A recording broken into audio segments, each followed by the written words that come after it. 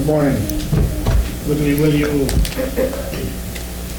I'll be reading from Isaiah 44, verse 21 through 28. Remember these things, O Jacob, and Israel, for you are my servant. I formed you. You are my servant. O Israel, you will not be forgotten by me. I have blotted out your transgressions like a cloud, and your sins like a mist. Return to me, for I have redeemed you. Sing, O heavens, for the Lord has done it. Shout, O depths of the earth. Break forth into singing, O mountains, O forest, and every tree in it. For the Lord has redeemed Jacob, and will be glorified in Israel. Thus says the Lord, your Redeemer, who formed you from the womb. I am the Lord, who made all things, who alone stretched out the heavens, who spread out the earth by myself, who frustrates the signs of liars and makes fools of diviners, who turns wise men back and makes their knowledge foolish, who confirms the word of his servant and fulfills the counsel of his messengers, who says of Jerusalem, she shall be inhabited, and all the cities of Judah, they shall be built, and I'll rise up their ruins, who says to the deep, be dry. I'll dry up your rivers. Who says of Cyrus, he is my shepherd, and he shall fulfill all my purpose. Saying of Jerusalem, she shall be built, and of the temple, her foundation shall be laid. God, our Heavenly Father, we truly thank you for gathering us here today. Now we ask that will prepare us to hear what Aaron has to say.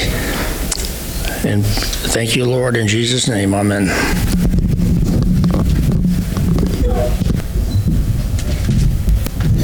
Thank you. Good morning. Well, I'm looking forward to starting this new series with you all in Ezra and Nehemiah. The Alphas can be dismissed and follow the Bjorks back to class. We also have some coloring pages that are back there in the back for anybody who wants to grab those for kids sticking in here. So over the next few months, as we are in the book of Ezra and Nehemiah, and I don't say books, the early church, and actually historically these two books have been one book, we're going to see faithfulness. The faithfulness of God and the faithfulness of God's people, and as a result, fruit as a result of faithfulness. And so the reason for our study, if you recall, came out of the last 6 months or so. So as we started our new fiscal year, we were looking at where we had been as a church, where we are as a church, and where we sense the Lord is leading us and calling us in the days ahead. We're Cornerstone Church. Its mission, why we exist, is to love God, love others, and make disciples. This is revealed in Scripture. This is why we are here today. We see this in Matthew 22, verse 37 and 39. You shall love the Lord your God with all your heart and with all your soul and with all your mind. This is the great and first commandment. And the second is like it. You shall love your neighbor as yourself. And the second piece comes out of the Great Commission. Many of you are familiar with that. Matthew 28. Go therefore and make disciples of all nations, baptizing them in the name of the Father and of the Son and of the Holy Spirit, and of teaching them to observe all that I have commanded you. And behold, I am with you always to the end of the age. We will accomplish our mission through our values. We talked about this a little bit last week. Of biblical authority, intentional fellowship, gospel centrality, and dependent prayer, where the early church devoted themselves to the apostles' teaching, to fellowship, to the breaking of bread, and the prayers. And I think we can all agree that we've seen some fruit.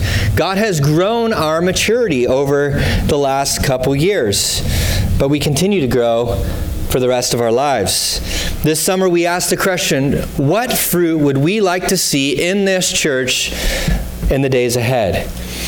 And over the fall, many of us, we brainstormed together. We had 3 teams that got together to look at different areas of ways that we want to see God grow us as a church, building upon the existing foundation and fruit that God has already given us. Because Jesus said in Matthew 16:18, I will build my church, and the gates of hell shall not prevail against it. So why not continue with what God has already done and what he said he will do? And so our vision had 4 aims, 4 goals, 4 things that we would love to see. 1, to be personally mature so that our values become more central to who we are. 2, to corporately and personally reach out regularly from a centralized facility. 3, to serve the community so that Cornerstone becomes central but also valuable to the community around us. And 4, to create more value to Central Vermont by, Lord willing, planting a church in the next 7 years. And so let's pray. Let's ask God to bless our time together again and see how Ezra and Nehemiah will help us to see our priorities as we move forward as a church. So, Father, we ask for your grace. You have given us so much grace already. You have grown us in so many ways. You have helped us to be mature. You have helped us to love you and love each other and the world around us. But God, we acknowledge that we have much room for growth. And so, God, we ask that you would use even this time, this morning, to help us to grow and be more conformed to the image of your Son. And we pray this in Jesus' name. Amen. So if you're looking at your pew Bibles, Ezra, I think, is on page 458. Is that right? All right. I looked it up. Thought I might forget, but I'm glad I didn't. So the book of Ezra starts about 50 years after the book of 2 Chronicles finishes. The nation of Israel had been taken into exile by the Babylonian king Nebuchadnezzar. And so being in a foreign land, it was hard for the Jews to maintain their faithfulness. They were taken out of the promised land of Israel, and God was disciplining them. And while they were in Babylon, it became comfortable for them. And so some of the Jews didn't desire to return back to Israel, and they liked their new life in Babylon. Yet a remnant of God's people remained, and a remnant of God's people wanted to go back to Jerusalem, to their temple in Jerusalem, according to their own laws and Scripture, and worship the God of the Bible, whom we know. Maybe you like the world we live in. Maybe you think the vision might seem a little hard. Maybe this all seems like a bit too much commitment on my part. Well, many of the Jews in Babylon felt the same way as God was directing them to go back to Jerusalem. And so Ezra begins sort of a second Exodus. If you're familiar with the Scripture, the first Exodus where Moses went to Pharaoh and said, "Let my people go," calling his people out of Egypt to go back to the Promised Land. Well, this is a second Exodus where God is calling the people of God out of Babylon to return to Jerusalem. And so let's see what takes place. We'll start in verse 1 of the book of Ezra. It says, "In the first year of King Cyrus, king of Persia, that the word of the Lord by the mouth of Jeremiah might be fulfilled, the Lord stirred up the spirit of Cyrus, king of Persia, so that he made a proclamation throughout all his kingdom, and also putting it in writing. Thus says Cyrus, king of Persia, the Lord, the God of heaven, has given me all the kingdoms of the earth, and he has charged me to build him a house at Jerusalem, which is in Judah. Whoever is among you of all the people, may his God be with him, and let him go up to Jerusalem, which is in Judah, and rebuild the house of the Lord, the God of Israel. He is the God who is in Jerusalem. And let each survivor who in whatever place he sojourns, be assisted by the men of this place with silver and gold, with goods and with beasts, besides free will offerings for the house of God, that is in Jerusalem. We'll stop right there. And so in the first year of this Persian king Cyrus, the Lord stirred up in the heart of this king, and we see this prophecy that he references in Jeremiah 25:11. This whole land shall become a ruin and a waste, and these nations shall serve the king of Babylon 70 years. And so the 70 years has now been completed, as Phil read from our scripture reading, that God had called Cyrus to lead God's people. Nehemiah doesn't show up for another 50 years after this. Ezra won't show up in our text for another some 60 years later. He doesn't show up until Ezra chapter 7. But the leader stirring up these actions at the start of this book is none other than a pagan king, through the hand of the Lord, the God of Israel, the covenant-keeping God of the Bible, who always keeps his promises. Lord, in all caps, it refers to Yahweh, where God's faithfulness starts with him speaking, and it ends with him doing something about what he said he would do. And so leadership for growth, for maturity of God's people always starts with God. It wasn't the group in Babylon waiting to go to Jerusalem. They weren't marching into the hanging gardens of Babylon and saying, we want to go back to Jerusalem where we want to serve. It wasn't the leaders who served in the synagogue there in Babylon as they were deported out of their nation that says, hey, we should go worship back in the temple of God. It was the Lord who was directing everything. God doesn't start with the leaders or with his people. He uses a pagan king, where God is faithful to his assignment, right? We heard that language during our Advent series. He always keeps his promises by the means by which will bring him the most glory. Moses reminded God's people of this if you started looking at the fighter verses, if you downloaded that app onto your phone like I recommended last week. And this was the first one from Deuteronomy 7:9. It says, know therefore, but the Lord your God is God, the faithful God, who keeps covenant and steadfast love with those who love him and keep his commandments to 1,000 generations. And Proverbs 21 says, the king's heart is the stream of water in the hand of the Lord. He turns it wherever he wills. And he's doing that with Cyrus, where all kings have delegated authority. Cyrus is the most powerful man in the world, like we talked about Caesar Augustus during our Advent series, where Cyrus's authority, though, is bestowed upon him by God. Not because he's conquered a lot of people, not because he rules everywhere in the world, not because he collects taxes from all of these people, but because the Lord has given Cyrus this authority. He has given him this power, and the Lord will use it for the Lord's purposes. The Lord wants Cyrus to build a temple back in Jerusalem, in Judea. Cyrus calls God the Lord, the God of heaven, acknowledging whose authority this proclamation comes from, giving Cyrus all that he has. But in saying the Lord, it's Yahweh, the covenant-keeping, the God of the Jews. Cyrus is even acknowledging this name of God, who is faithful to his people. Cyrus is Lord of just measly Persia that stretched from Turkey all the way to Afghanistan, almost up to Russia, back down into India. It was a large territory that he ruled over. But it's the God of heaven who does this, God of everything, always keeping his word. And so Cyrus does what the Lord tells him to do. And what we will see through this book of Ezra, in our study of Ezra and Nehemiah, is that the Lord, God, is in absolute control of everything. I probably sound like a broken record, but the Bible reminds us over and over again that God has absolute sovereignty over everything. It is in the temple of Jerusalem that is first and foremost the indispensable mark that the Lord is the center of worship for God's people. It's to be in Jerusalem, so Cyrus says, go to Jerusalem. And whoever wants to go, go. No one was begging to return to Jerusalem. Cyrus gives the option, a free will offering to support the mission, and he offers to personally assist in God's people returning. It's what God uses to work in the hearts of his people, the people of Babylon, and also in the heart of Cyrus. And they contribute.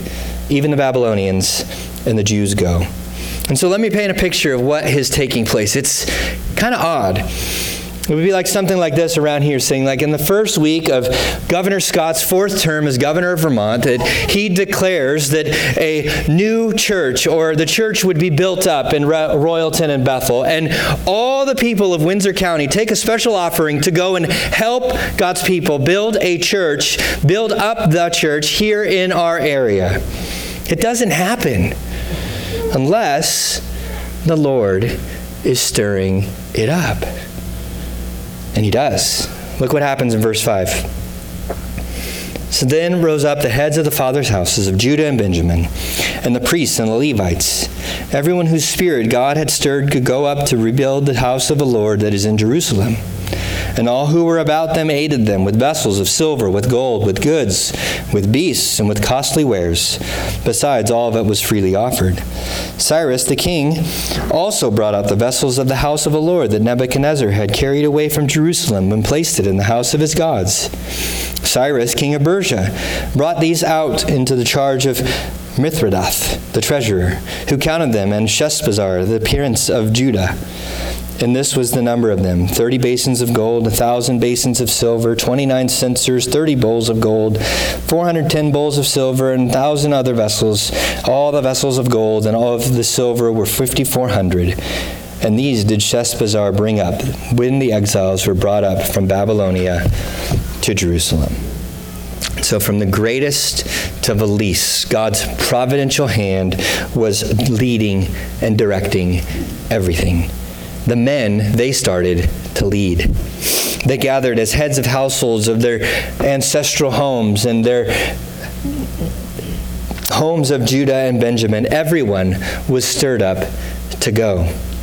The Lord stirred up in the heart of Cyrus, and then he stirred up in the heart of the men to lead their families to go. But not everyone went back to Jerusalem. Not everyone will join us in what we sense God is calling us into. But who's in control? You can answer. God. That's right. The Lord is in control. The Lord stirs up what the Lord wants to stir. God is faithful, and he stirs up faithfulness in his people, where God keeps his word, and we follow his word. Israel began the process of returning back to Jerusalem. They gathered what had been taken by Nebuchadnezzar. If you're familiar with the story of the Old Testament, where Nebuchadnezzar, the great Babylonian king, he comes in, he conquers, and he takes all their treasured possessions away. And Cyrus gives them back to take back to Jerusalem. And Cyrus threw in a little bit extra on top of that. Seems strange, doesn't it? It does to me. It normally doesn't happen. Giving gifts to those you are against. When we left California and we moved out here, our church, they gave us some gifts. They sent us with gifts to bring out here to bless us. But our Muslim neighbors didn't do that. This sort of event happened, though, first in Exodus, if you're familiar with that story. In Exodus 12, this is what happened. And the Lord had given the people favor in the sight of the Egyptians, so that they let them have what they asked, and thus they plundered the Egyptians. If you're familiar with Exodus, the firstborn son of all the Egyptian households had been killed by the Lord, and the people of Egypt were done. Get out of here, take our stuff, get away from us, because of the devastation that had been caused among them. This time, though, it's a blessing. It's a free will offering by the pagan Babylonians, and giving back what was rightfully theirs to the Jews to take back. And then Ezra 2 lists all the people who went back. I don't want to read all the names because I'll probably mess them up, but I still will read some. The first group of names is important. Now these were the people of the province who came up out of the captivity of those exiles whom Nebuchadnezzar, the king of Babylon, had carried captive to Babylonia.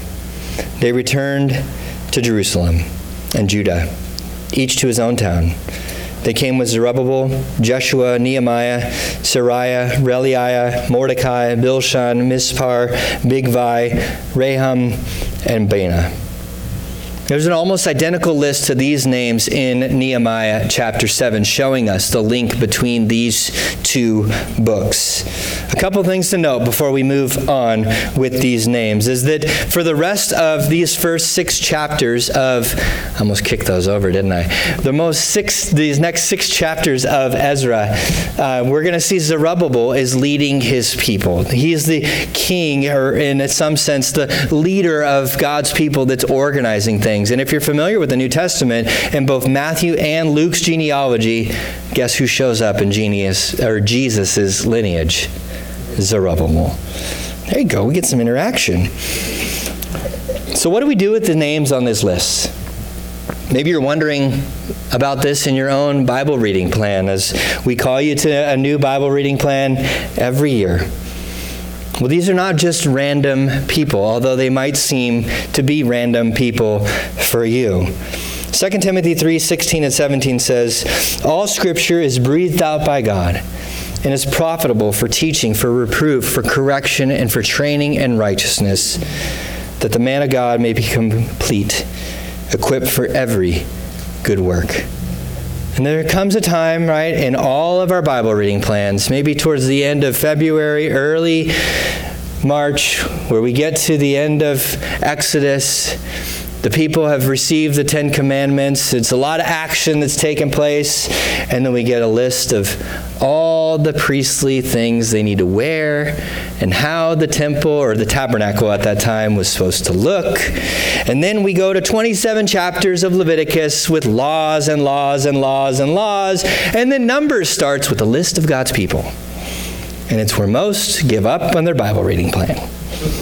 Like I said last week, there is no magic formula to a Bible reading plan. It doesn't give you a nice gold star on your heavenly chart.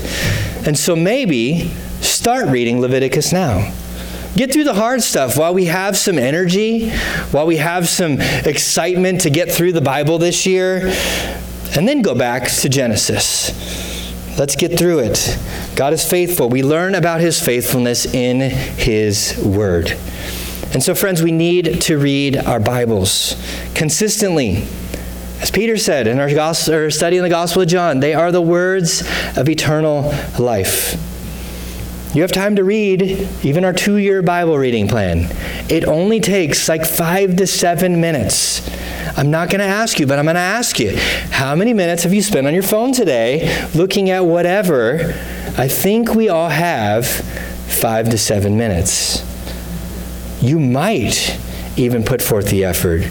I think that many of us could read the Bible a few times this year if we wanted to. Friends, we need our Bibles. God is faithful, and we are faithful to obey. But if we don't know what his Bible says, how will we obey him? It's only the 8th of January. It's still morning. It's still before noon. You're only 7 days behind. We can do this. Devotionals in the Bible are great, but it's like having a snack or an appetizer to the real meal that we all need. The Bible is a feast that we can gorge ourselves on, and it will never leave us unsatisfied. All right, let's go back to Ezra. No more ranting. How are these lists of names, these challenging passages that we see in the Old Testament, profitable for teaching, rebuking, and correcting, and training in righteousness? I'm glad you asked. Before we apply the overall text of Ezra, how do we approach these texts? I think there's a few things that we can apply and learn from in texts like this. And so as you're going about your Bible reading plan, remember these things. First, God knows his people. He covenants with real people that he knows by name. He gives real people eternal life by believing in his Son by name. God wrote these names down in the Bible because they matter. So do you. When days are tough, when winter, if we ever get one, is long, when things seem like they're not going as planned, God knows and he makes covenants with his people. And it shows that he loves us. 2, common, everyday, ordinary people are the ones that God uses to accomplish his purposes. God uses people like Billy Graham, like John Piper, like Keith and Kristen Getty, who we sing their songs. But God also uses everyday, ordinary people who love him, who submit to him, who are willing to be used by him to accomplish great things. John Piper isn't here in Royalton and Bethel. I did look it up. Billy Graham did do a crusade in Burlington, but he didn't make it to central Vermont. Even those who are not leaders, God uses to accomplish his purposes. He uses for blessing your neighbors. He uses you to share the gospel with your family, your coworkers. He has called you to Cornerstone Church to be here with us today. We aren't important in the world's eyes. Not many know where Royalton or Bethel is. When I was moving out here, one of my coworkers was like, "Is Vermont in Canada?" It was everyday, ordinary folks who listened to the call of God on their lives that God used to rebuild a temple. God could have called the master craftsmen who managed the Hanging Gardens of Babylon, one of the ancient wonders of the world. But he called guys like Era, Elam, Baina, Edin. I only use the 2-syllable names because it was easier. God knows his people. God uses his people. Third, God cares for his people. The list of names resembles other lists of names that we have in the Old Testament. Like I said, when Israel left Egypt, there was a list in Numbers of who left. A couple books later in Joshua, there was a list of names that God put in Scripture of who went back into the promised land. And here, God counts his people who go back into the promised land again. Why? Because God is faithful to real people, to his people who faithfully love him. God cares for his people. Fourth, God calls leaders to lead his people. Verse 36 says the priests went. Then verse 40, the Levites. Verse 43, temple servants. Verse 55, the sons of Solomon. God uses his people to accomplish his purposes, and he gives them leaders, elders, pastors, deacons, leaders to lead them. The leaders are not called out by name or by clan because they're more capable than everybody else or more important. But like we saw in the last chapter, the men lead because God calls men to lead. Godly leaders shepherd and lead God's people. You may have heard the phrase before. In your life, so go the men, so go the home. Or so go the men, so go the church. And I would suggest that many of the challenges that we have in our country today are because men are failing to lead. So go the men, so goes the country. Men are not more valuable to God than women, but from the very beginning, God created Adam first, and he created Eve second. Who did the serpent go to in the temptation in Genesis chapter 3? To Eve. The serpent went around God's ordained order for the world. God gives men a role, a heavy responsibility to lead. And when we look at what happened as a result of the fall, who got the harder talking to? It was Adam, as Genesis says, who was with her. I saw a meme last week. Maybe you did as well. It was a joking headline. Progressive pastor introduces 1 year, don't read your Bible plan. Followed by a joke, my plan is designed to be like an easy, wide path that everyone can follow. It was funny, but if you look at denominations which have gone off the rails in our country to liberal theology, it starts with a lack of looking to this first. It is our number one value as a church for a reason. It is the measure by which all things should be measured. Because all Scripture is profitable. God knows his people. God uses his people. God cares for his people. God calls leaders to care for and lead his people. The Lord is in control, and he leads it all. Friends, I cannot do everything. Your elders cannot do everything. Your deacons cannot do everything. Where we cast vision and we trust God with the fruit. There are a list of things that we would love to get started. You have copies of those in your email, or maybe you took a piece of paper home with it, but we cannot do it all ourselves. I'm willing to help, but the list of needs, the list of things that we can do is long. And so your leaders would love to invest in you, to equip you for the work of ministry. And so God has put things on your heart. Come talk to us. We would love to help and equip you for the work of ministry. God uses his people to accomplish his purpose, but in verse 59, we see a group of people not allowed to participate in a particular way. It says the following were those who came up from Telmah, Telharsha, Cherub, Adan, and Immer. They could not prove their father's houses or the descent, whether they belonged to Israel. And so in verse 62, these sought their registration among those enrolled in the genealogies, but they were not found there. And so they were excluded from the priesthood as unclean. The governor told them that they were not to partake of the most holy food until there should be a priest to consult Urim and Thummim. Remember these folks that have been in Babylon for 70 years.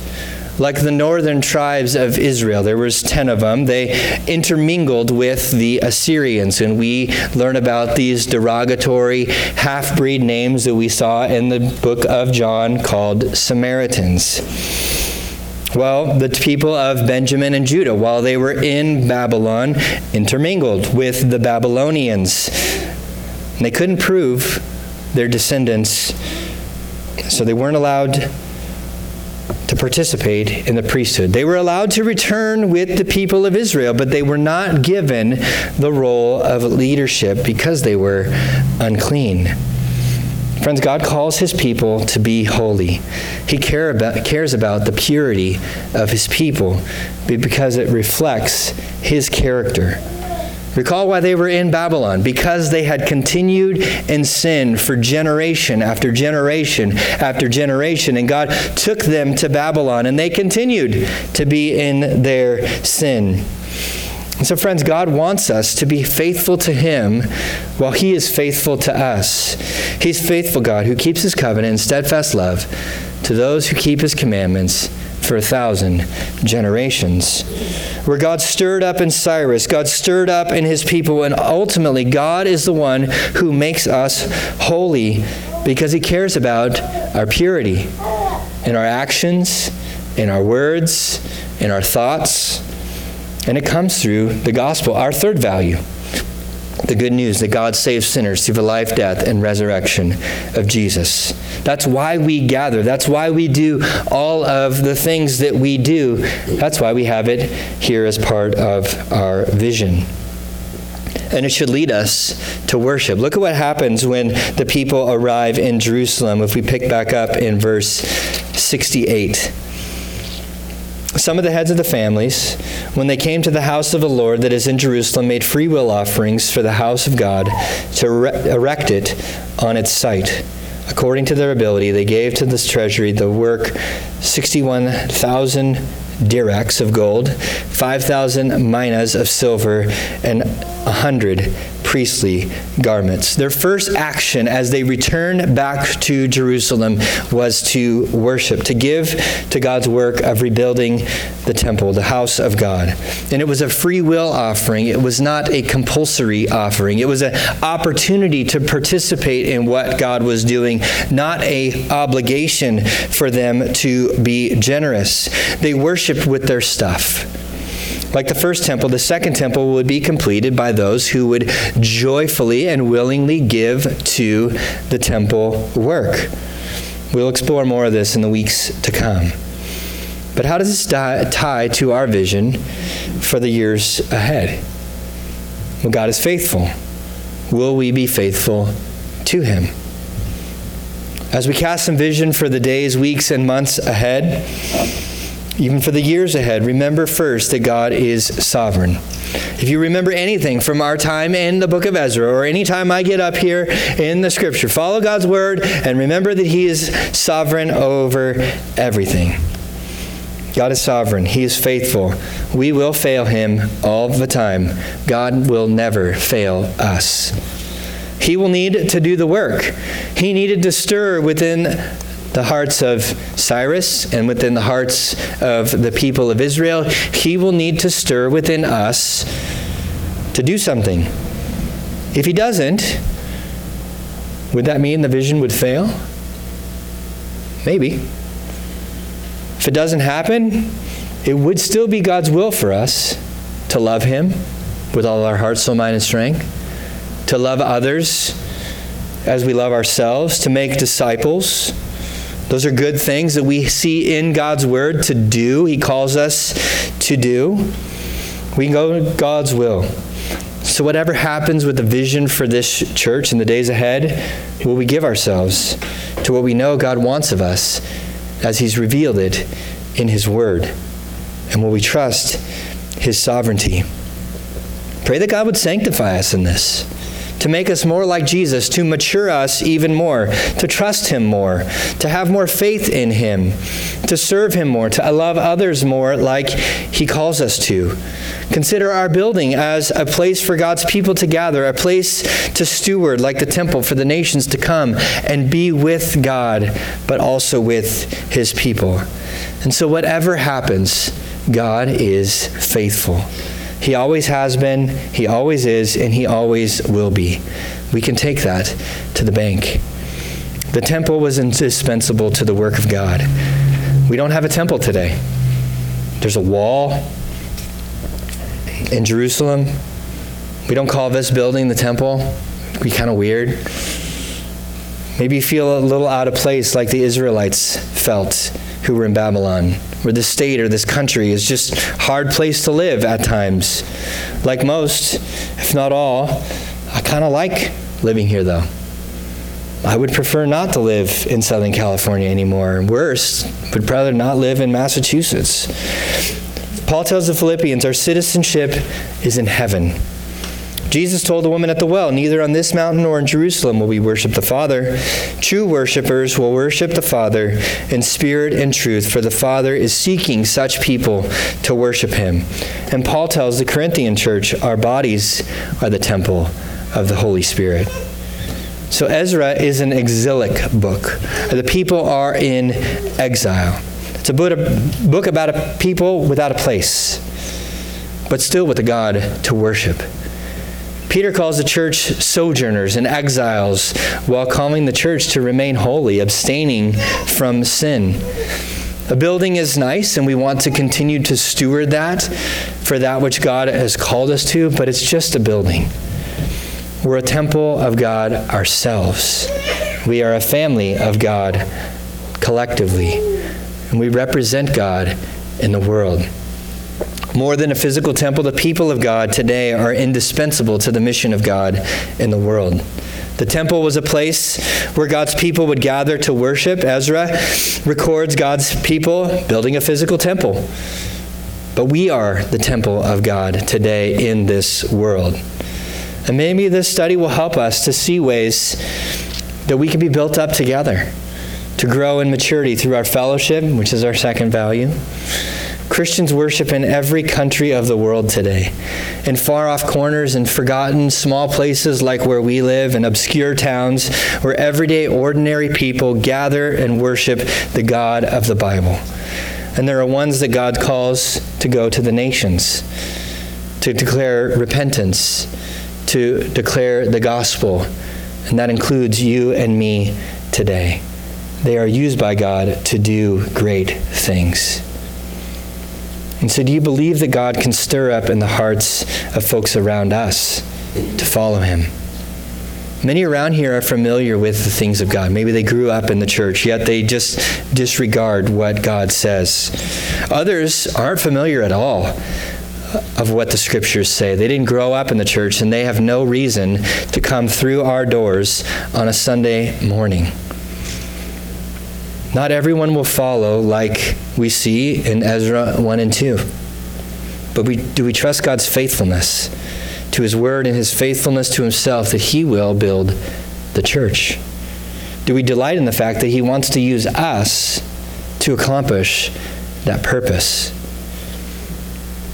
As our leaders were discussing what a document could look like and casting some vision, we could have made a long list of what all these things could cost. A wall here, a steeple on the roof, redoing the parking lot, or any of these things. Found out we might need to work on the boiler pretty soon. But we decided not to provide a list and all these things that would cost a bunch of money. We decided it'd be better to trust God and the call that we have for all of us to continue to be generous to the work that God is doing here in this church. And to trust God who will provide for our needs. And as we have resources, that we would invest those resources in our building, or maybe to plant a church down the road as a priority list comes about. And when we ask for input, we would love you to chime in. Oftentimes when we ask for input, nobody says anything. We would really appreciate and love you guys being part of this body and chiming in, because even as our family, we sit around our dinner table. I ask questions, and I expect my children to respond to the questions. So I would encourage you, please chime in. It's okay. We're still a family, and families are weird at times. We all understand that. Not everyone went to Jerusalem. Not everyone will participate with us, and it's okay. It may not end up as we had planned. We can pretty much assume that it won't. But ultimately, in the end, God will be faithful. He calls his people to be faithful, and we leave the fruit up to him. And so in the next few weeks, we will see what that fruit looks like, some good and some bad. The people made it back to the promised land, we see. We are a people of God's promises as well. And Isaiah 40 verse 8 says, "The grass withers, the flower fades, but the word of our God will stand forever." And so let's pray. It's our fourth value, and let's invite the music team up to lead us in some more song as we worship a great and mighty, powerful and faithful God.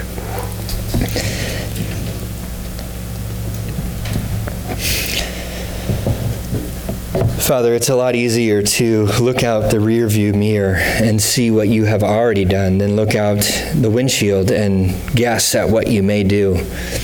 And so, God, we thank you for your word that has been given to us to steward, to read, to be transformed by, to correct us, to guide us in the way that we should go. It is a light for our feet and a guide for our path.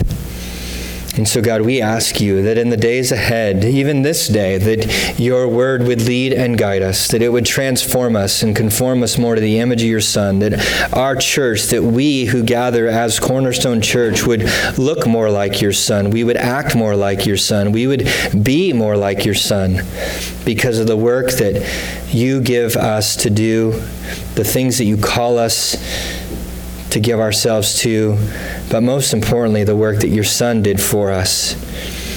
And so out of that, the reconciliation that we have with you, God, you would give us a desire and a drive to go and bear witness to who you are and what you've done to each other, but also to the world around us, for your glory and for our joy. We thank you, God, for this opportunity to be here this morning. And we pray this in Jesus' name. Amen.